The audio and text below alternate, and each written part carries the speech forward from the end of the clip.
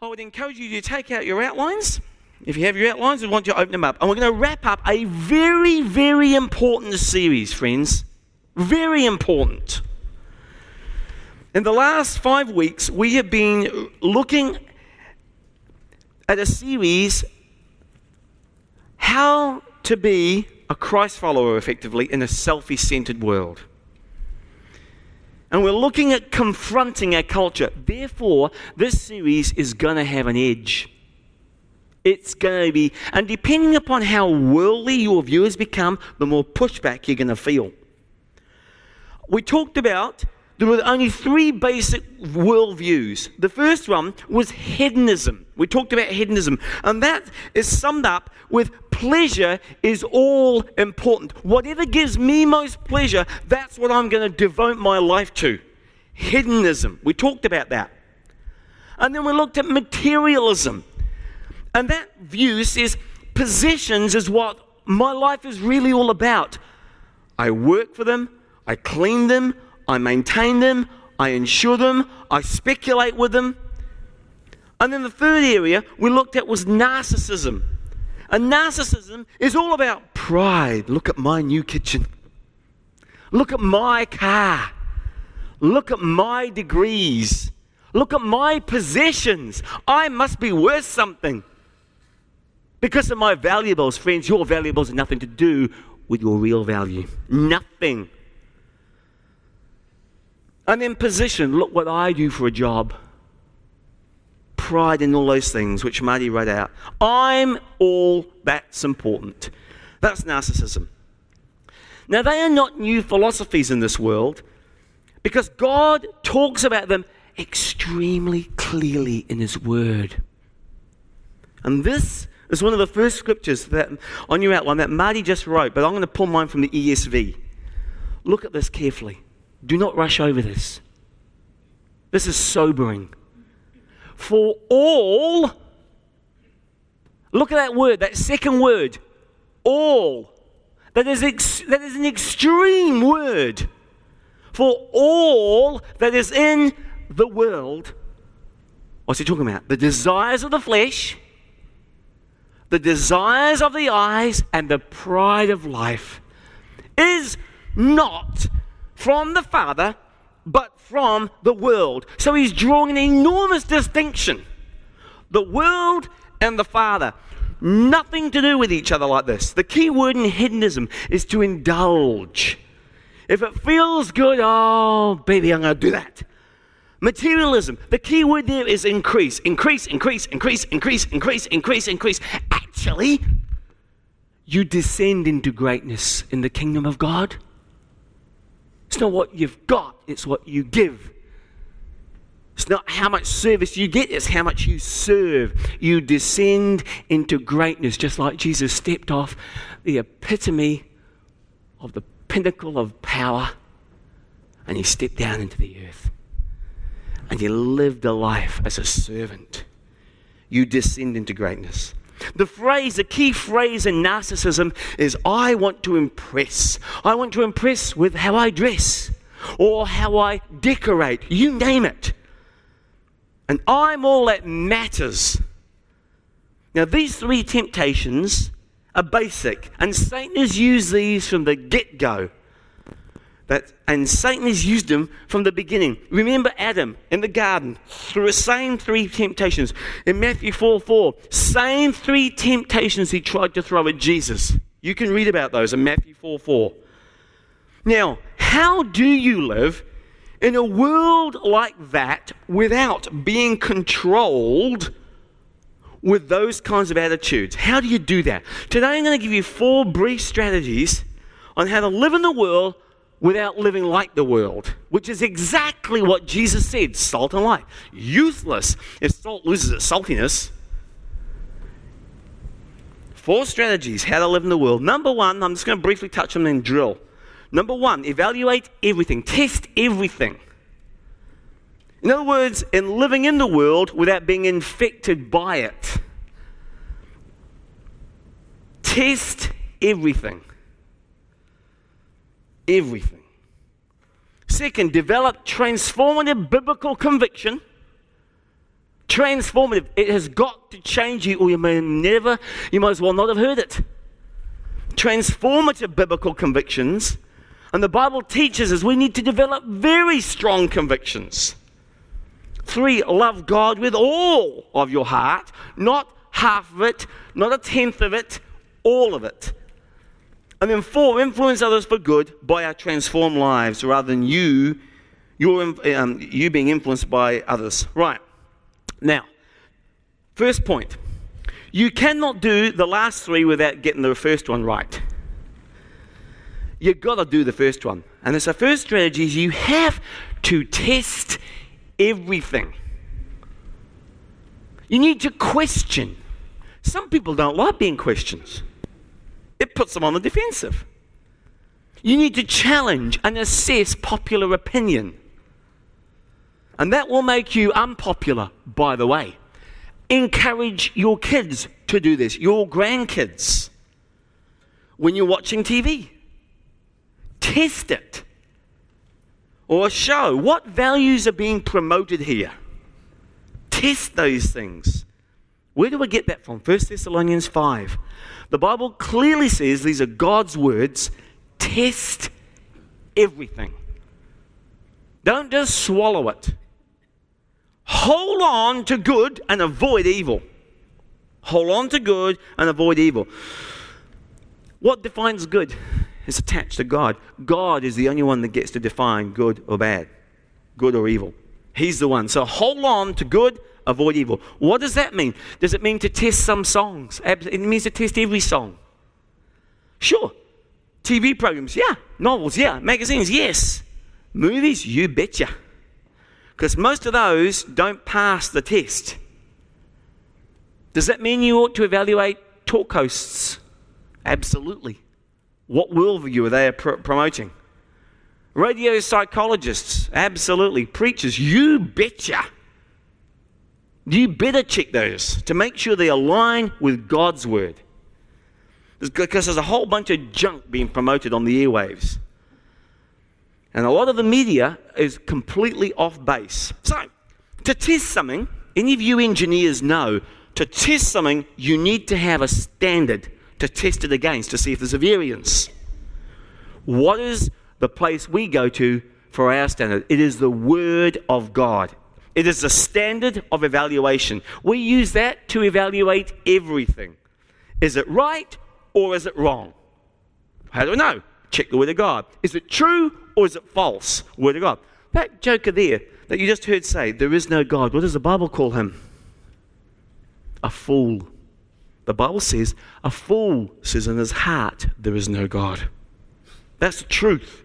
Not politically correct, but it's biblically correct. The fact is, you will either base your life on the Word of God or you'll base your life on the world. And the Bible teaches that we're in a battle between the Word and the world.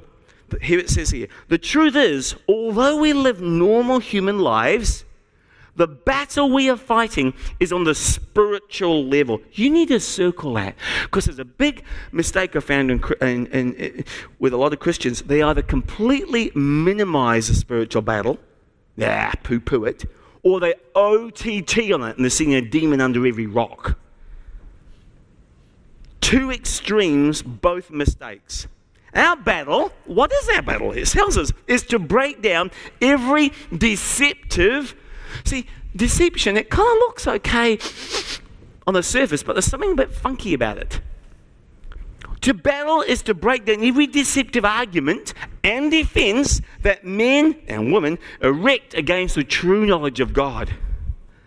He says we're in a battle for the minds of men and women because there are deceptive arguments, and people often construct mental defenses to keep God out of their lives and Him interfering too much in their lives. See, the true believer thinks through the implications and asks, what is the end result of living for pleasure? What is the end result of living for just possessions? Actually, you just have to go to Jesus. He tells you. He tells you what it is. Do you know what it is? Do you communicate that to those around you? Do you live like that yourself? What is the end result of just living for yourself? And true believers see through that fallacy, those fallacies, and they see the emptiness, that it's a completely myopic way to live. The Bible says, use your mind. Evaluate, test everything, and don't automatically accept what the world says.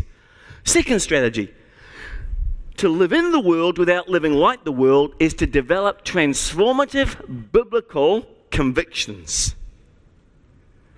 And the thrust behind this is, if you do not stand for something, you'll fall for anything.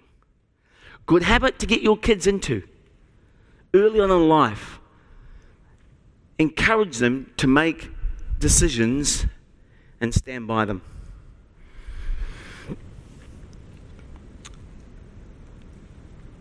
People who made the greatest impact in their lives and with their lives are people who live by conviction rather than convenience. What's easy? The people who made the greatest changes in the world are not the smartest or the wealthiest or the most educated, but they're the people who've got the deepest convictions. You need to develop strong convictions to counteract the culture, because that culture, there is a pressure that pushes you a certain direction. How many of you here today would agree there's great pressure in culture to conform? Would anybody agree with that? Yeah. To a large degree, the expectation of others determines how we dress, how we talk, how we eat, where we buy, how we spend our money, and how we spend our time. And we are constantly pressured by the culture around us. And the number one question then is, what will other people think? Colossians 2:20 has something to say about that. With Christ, not with the world, with Christ, you have died, dead, no heartbeat, no attraction to. When you're dead, there's no attraction to anything. You have died to the elements of this world, worldly desires. With Christ, you've died to those desires. Then he sort of like goes, hoi, then why do you let others dictate to you? The fear of man's a trap, another verse says.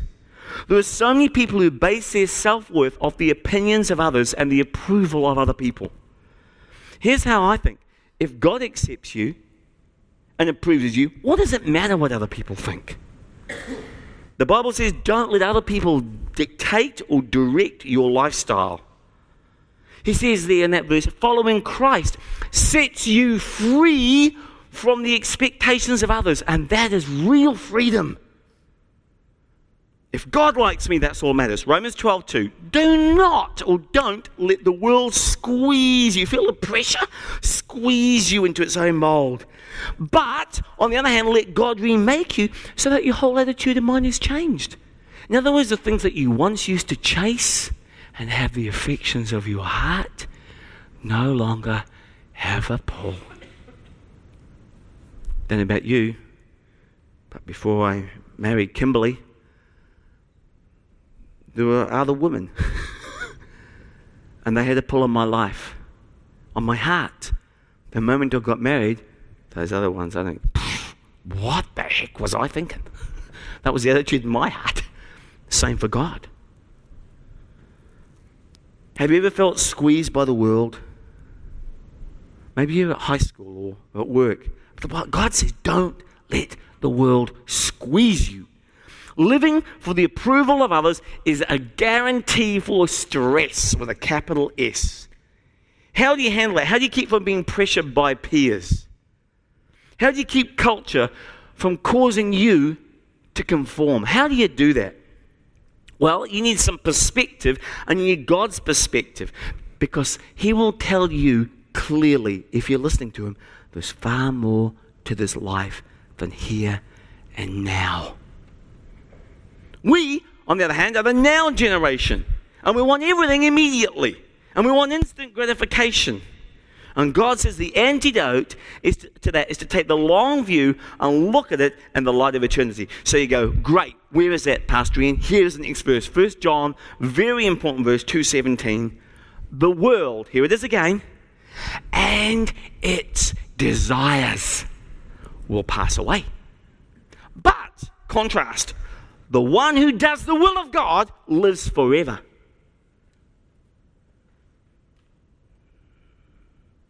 He's saying all of this is temporary. Why are you giving your lives to this? It's temporary. And the point is this: our popularity and possessions and position and pride worth selling your soul for. Jesus said, what does it profit a man? What does it profit a woman if they gain the whole world but lose their soul? It is possible to do that. Very possible, because broad is the way. On the other hand, it says the one that does the will of the God abides forever. Jim Elliot, very famous missionary, couldn't say it any better. Said this: he is no fool who gives up what he cannot keep. Popularity, possessions, position, pleasure, for that which he cannot lose, eternal life. So evaluate everything. 2, develop strong, transformative. They must change the way you and I behave. Biblical convictions. And the third strategy to live in the world without living like the world is this: choose to love God with all of your hearts. I want you to get that down, and then I'm going to drill in. This next verse is too important to rush over. Choose to love God with all your hearts. Look at this next verse. 1 John 2:15. This is no good news. Do not love the world. There it is. Very strong. Nothing unclear about that. Or anything that belongs to it. Whoa. That's different. If you love the world, you do not have the love of the Father in you. Oh, I'm feeling very nervous about now. If you have the love of the world, if you love the world, you do not have the love of the Father in you.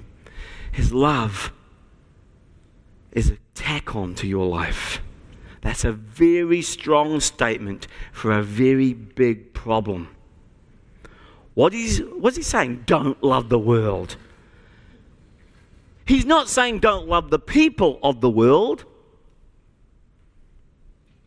He's not saying don't be unfriendly, or don't be friendly, to unbelievers, because why? Famous verse, John 3:16, for God so loved the world. That's the people. So we are to love the people in the world exactly the same way that God loves the world. But he's saying don't love the world's values.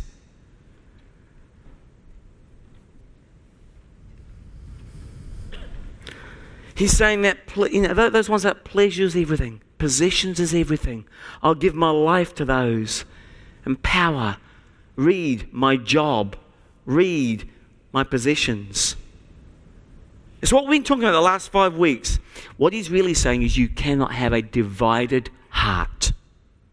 You cannot have divided loyalties. You cannot love God and love what the world loves at the same time. To say that would be deceptive, because Jesus never said that. Those affections are mutually exclusive. And the point is this: God wants my full allegiance, and he wants your full allegiance. And he wants me to love him with all of my heart. Matthew 22:37, there's a great commandment. When Jesus said, I can summarize the whole of the Old Testament in just a verse. Love God with all your heart, all your soul, all your mind, and all your strength. Notice the common word. Not a divided heart. The problem is with many believers, they want to love God with whatever they got left.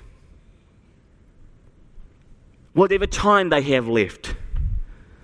Whatever talent they have left. after it's been spent on everything else. They want to love other things, in other words, before God. And that's not the way real love works. Can you imagine that if I proposed to Kim and said, hey, honey, I want to marry you, but I'm going to make you a deal, you lucky woman. I'm going to give you half of my time. The other half, my heart's going to go to other women. Would you be happy with that? She'd knock me flat. Get out of here, Buckles! And no good woman should ever put up with that. Not allowing a rival into the relationship. Or how about this? I said, you know what? I will be faithful to you every Sunday morning, but I need the rest of the week for me. I'll give you a few hours. If you ask me to do any more, well, I might gripe a bit, but I'll probably give you an hour or two. Friends, partial faithfulness is not faithfulness at all. You may want to write that down. Unless I am being faithful all the time, I am not being faithful. That's what he's saying here. He's saying God wants my whole heart. The fact is, God has promised over and over in the Bible, he loves us unconditionally and he loves us completely. And he says, I will never leave you or forsake you. Where have you gone? And he says, I want the same commitment from you. James 4:4. Now this is Jesus' brother speaking after he really, really got this. And you can feel it in them. He's holding nothing back. He says to the people here, you are like an unfaithful spouse. Shacking around. Never realizing that to be the world's lover means becoming an enemy of God. In other words, somebody shacks around with my wife, they become my instant enemy. James says, even a believer can become an enemy of God. Have you ever read that before? How? By loving the world, which is his declared enemy. The values that the world pursues. God is a term for believers who allow other things to become more important than their relationship with God. He calls it spiritual adultery. That's what he calls it. Strong words for a very tough problem. Spiritual adultery. And millions of so-called believers commit it all the time.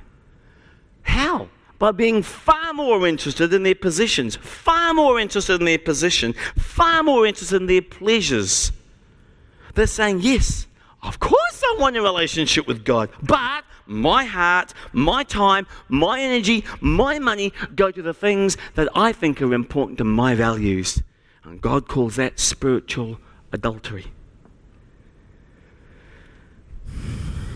Have you ever seen lovers turn into enemies because of adultery? Oh, I have. It's serious business and it breaks God's heart. That's why that point is I need to love God with all of my heart.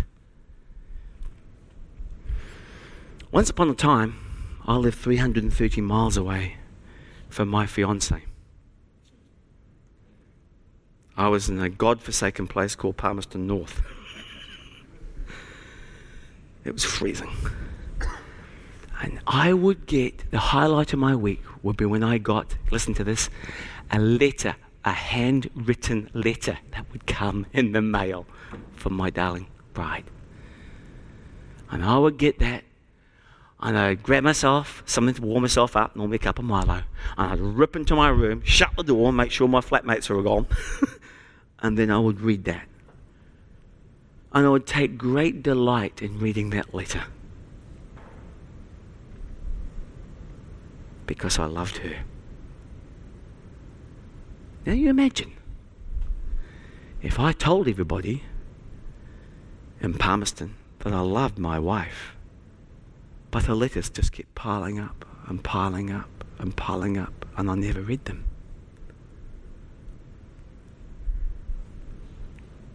there'd be something dissonant going on. I need to love God with all of my heart. Nobody forced me to go read those letters. It was an issue of the heart.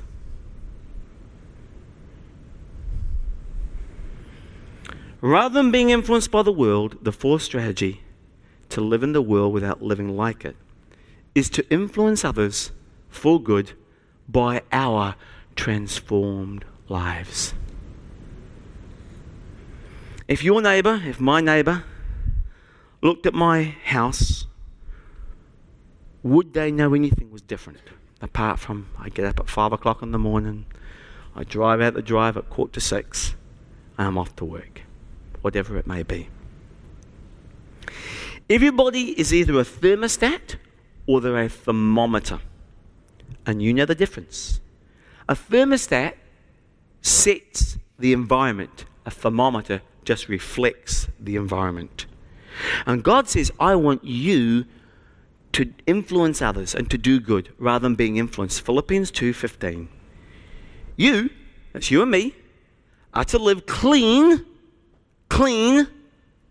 let me say it again, clean, innocent lives as children of God in a dark world. See the contrast.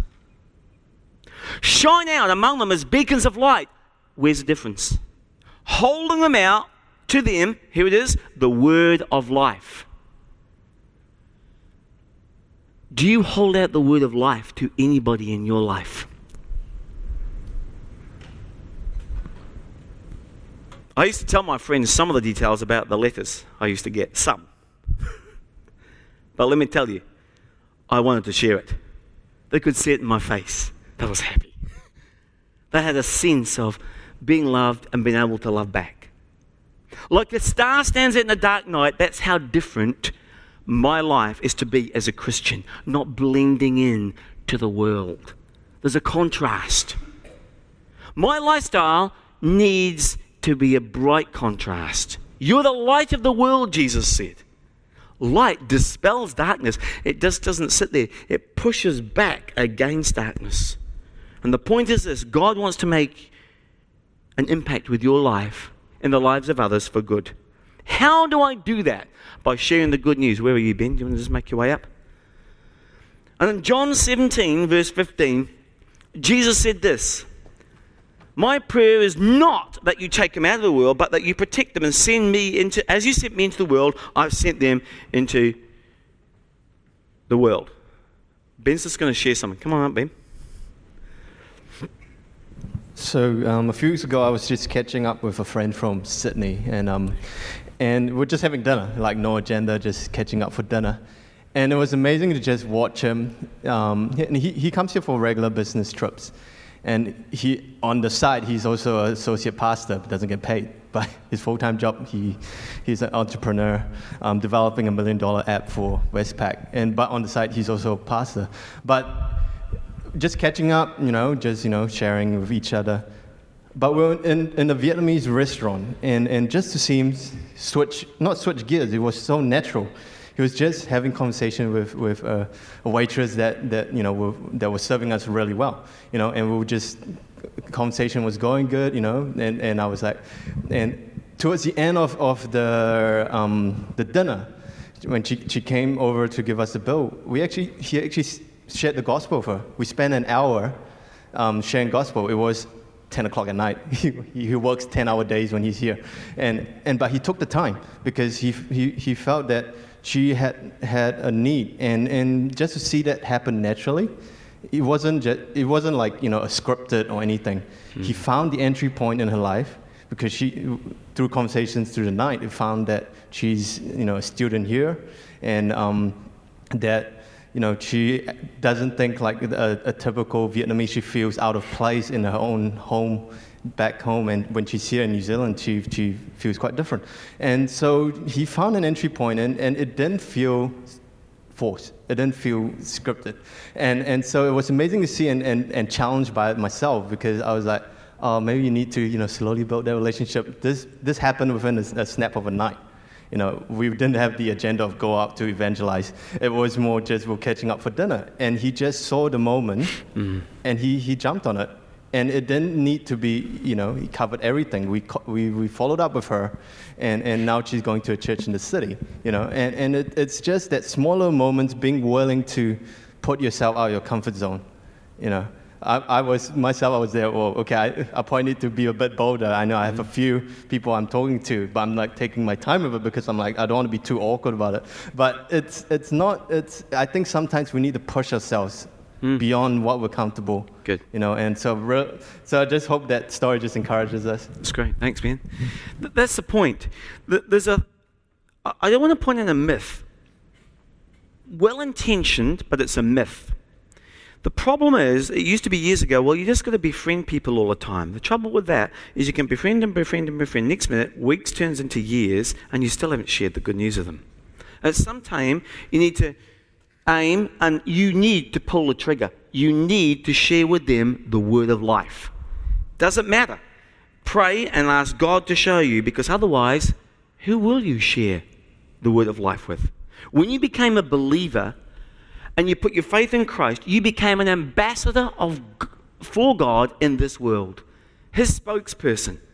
And he wants other people to know about the greatest news in the world. And he says, I want to use you to influence others. Now let me say this, summarize what we've been saying for the past 5 weeks, and we'll wrap it up. How does a Christian live in a culture that in many ways, in nearly every way, is the exact opposite of what God tells us to do? The answer is not, pull away and be isolated, which means get away like some Trappist monk and don't have any contact with the rest of the world. The answer is not imitation. You buy into the things that the world is doing, and you become like them, you talk like them, and you have the same values. The solution is insulation, not imitation. When I, in the summer, go out and catch a snapper in the Harbour Gulf, in the Hauraki Gulf, I go out and we grab them, we pull them in, skin gut them, fry them in the frying pan. But before I go to eat it, without exception, I have to do something very strange. I have to put salt on that snapper. Now, if God can keep a fish, like a snapper, in salty water all of its life, without getting salt in the fish, he can keep a believer from getting corrupted by the society without becoming corrupted. That's called insulation. So God says, in summary, you need to test everything. Before you take that next direction, before you take that next deal, before you take that next job, check against God's word and evaluate it. Second, develop some transformative biblical convictions that'll hold you strong. 3, love God with all of your heart, not 1/7. And influence others by your transformed life. Have you ever thought that you may be the only person in your office that can share the word of life with those people around you? If not you, who? Who's going to share the good news with them? So that's a summary. Here's the challenge. What on earth are you doing? What on earth are you doing? What on earth are you doing for heaven's sake? Is the goal for you just to follow and fellowship with other Christians? If that's the case, why doesn't God just take you? What in the world is he leaving here you for? Is to make an impact, is to influence, is to infiltrate, to share God's love with the world that so desperately needs it. The world is messed up. And if you were to die tonight and stand before God in heaven, and he was asked to you, why would I allow you into heaven? You'd rightly answer, because I've accepted Jesus Christ. I know I can't earn my way into heaven. I've put my faith in Christ and trusted him for my salvation. That would be correct. And God would say, come on in. But there's another very important question. What if you were to stand before God today and he would say to you, I know you're a believer and I know that you've trusted in me, but my question to you is this. Who are you bringing with you? Who have you shared the word of life with? Who's going to be in heaven because of you? And if you can't immediately think of somebody that you shared the word of life with, I'd say you've got some work cut out for you, as do I. I'm not satisfied, and I shouldn't be satisfied. I spent an hour this week with an unchurched person, and we got to the gospel. That's one. It's okay. Barely a D minus. Barely. What else am I here for? Mow lawns, cut hedges, paint fans, put new windows in houses? God does not want you to come into heaven empty-handed. He'd say, hang on, Ian, you had all the good news, all of it. Who did you tell? And as Christians, I've got to tell you this. We have the greatest news in the world. We've got the way to eternal life. We've got the Jesus who gives that life. We've got Jesus who gives forgiveness and meaning and purpose. And the answer, oh, by the way, to boot, to the problems people are experiencing in the world today, in their marriages and families. Friends, the world is far more ready to receive than we, most Christians, are ready to share. God says, share the word. Titus 2. For the free gift of eternal salvation is now being offered to everyone. Are you playing a part in sharing it with everyone? And along with this gift comes the realization that God wants us to turn from godless living, that means pursuing the junk and the temporary myopic goals that the world pursues, and living sinfully for sinful pleasures, and living instead a good, God-fearing lives day after day after day. That's what his desire is. Christianity, friends, is something far more than you just believe. It's got to come out in the way that you live. Or is there a difference? The question really comes down to this. Does God have your whole heart? In Revelation 2 and 4, Jesus rebukes some Christians. These are Christians. Saying, well, you're not out there in gross immorality. You're reasonably doctrinally sound. But he said, this one thing I have against you. And this is Jesus speaking. You don't love me the way you used to love me. Very convicting verse. Humbling verse. Could God say that about me? Could he say that about you? That you've lost your spark? That you don't have that thrill, that sense of being in love with God, like when you first became a Christian. Everything was so new and fresh. But your relationship has almost mirrored other relationships where it's gone from relationship to routine and rut. Subtly, what happens then is we start to allow other things to creep in, and God is no longer at the center of your life. And other things get elevated in priority. Possessions and pleasures and positions, read job. And he's being crowded out. Now, when you're at work, you need to give your full dime's worth, your full pound of flesh. But there's got to be a boundary around that. Otherwise, it will dominate you.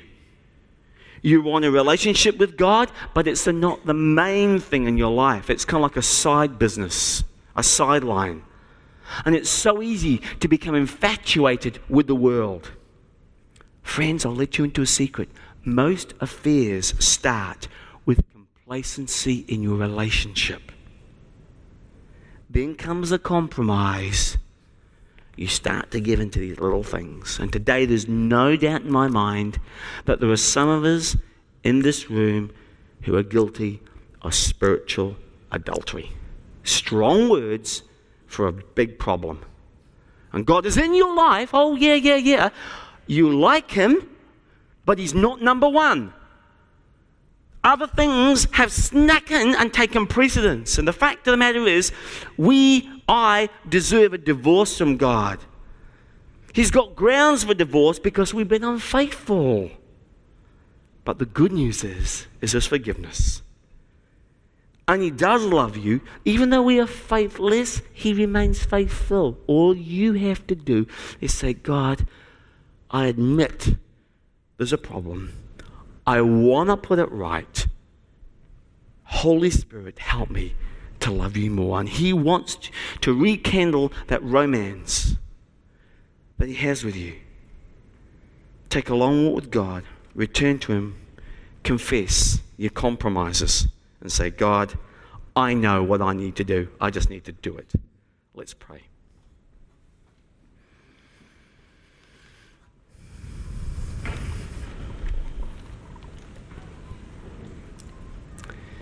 Just in your heart, would you say, God,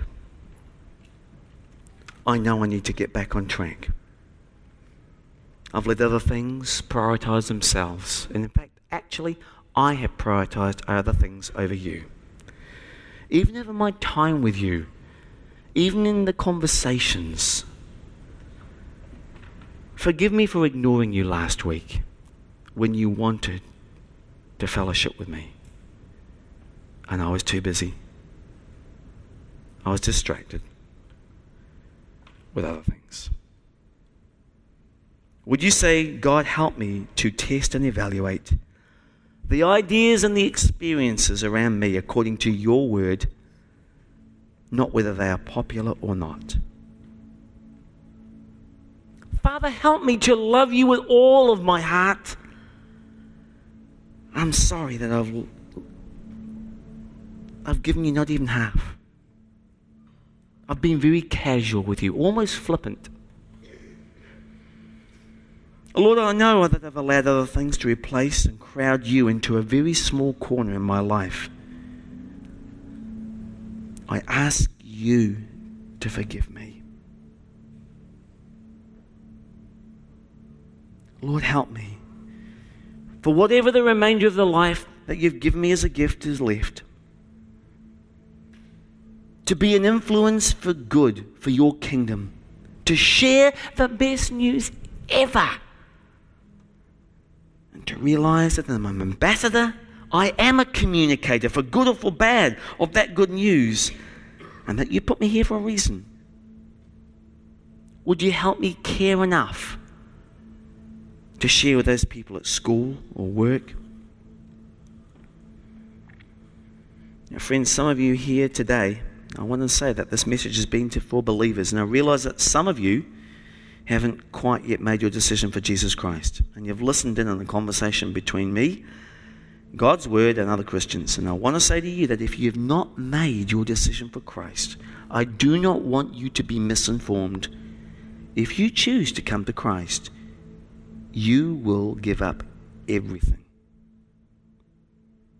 Everything you've got, and then you'll never have had it so good. Because he takes it, he changes it, he uses it, he gives it back with new meaning, a new significance, a new joy. And life takes on a whole new hue, a new perspective, a new purpose. So if you today have never said yes to Jesus Christ, the Bible says that the free gift of eternal salvation is being offered to everyone. What you need to do is say, Lord, I've done things wrong. I'm a sinner. And I know that I can't fix all my mistakes, but I can accept the gift that you gave me. But along with that gift comes the realization that God wants us to live a different way. So if you've never opened up your life to Jesus, why don't you do that today? Just say, Lord, I realize the emptiness of living for possessions and pleasure, for power and position. Does me no good in the end. It all vaporizes. I want my life to count for you. I give it to you in Jesus' name. And everybody said,